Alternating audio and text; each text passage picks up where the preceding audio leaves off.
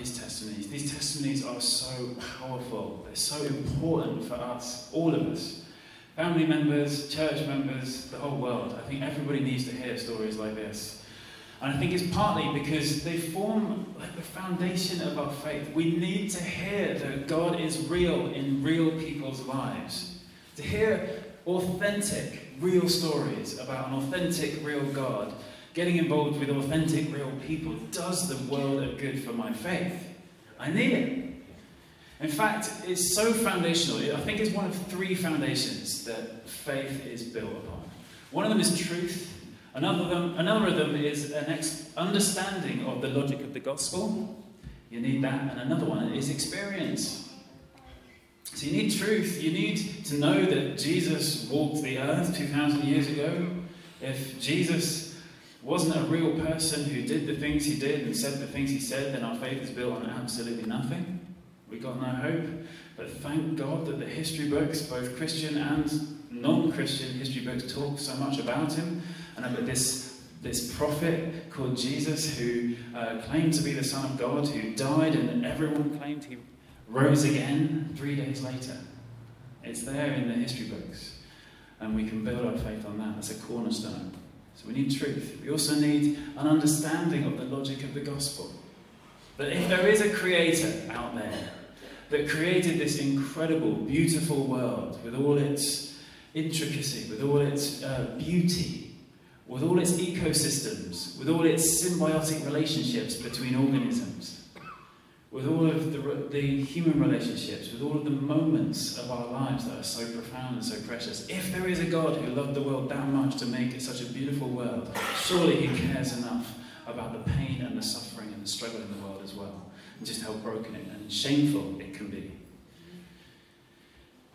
And the Bible says he also cares about us as individuals. It's a very personal God who cares about you and me, and he cares about the good in our lives and the beauty of our lives, but he also cares about the brokenness and the sin and the shame in our lives. Logically, that needs to be sorted out for a relationship with this loving God. And we know, don't we, that we can't sort that bad stuff out ourselves. We can't deal with that. We all carry a brokenness, we all carry a shame that needs to be dealt with. We all need our lives cleaned up and sorted out. So we couldn't do it, so God did. He took the initiative.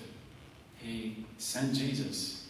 And he gathered up all of the pain, all of the abuse, all of the anger, all of the violence, all of the hurt, all of the brokenness. He gathered it all up and he received it upon himself.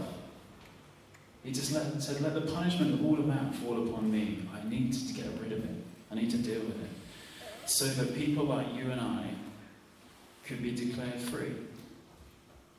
So that that which separates us from God could be completely removed and we would be absolutely free and righteous in his eyes, with a clean soul, able to relate to God.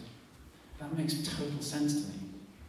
That's logic to me, that God would need to do that for us. And the story of Jesus suddenly makes perfect sense. So you need truth. You need the logic of the gospel.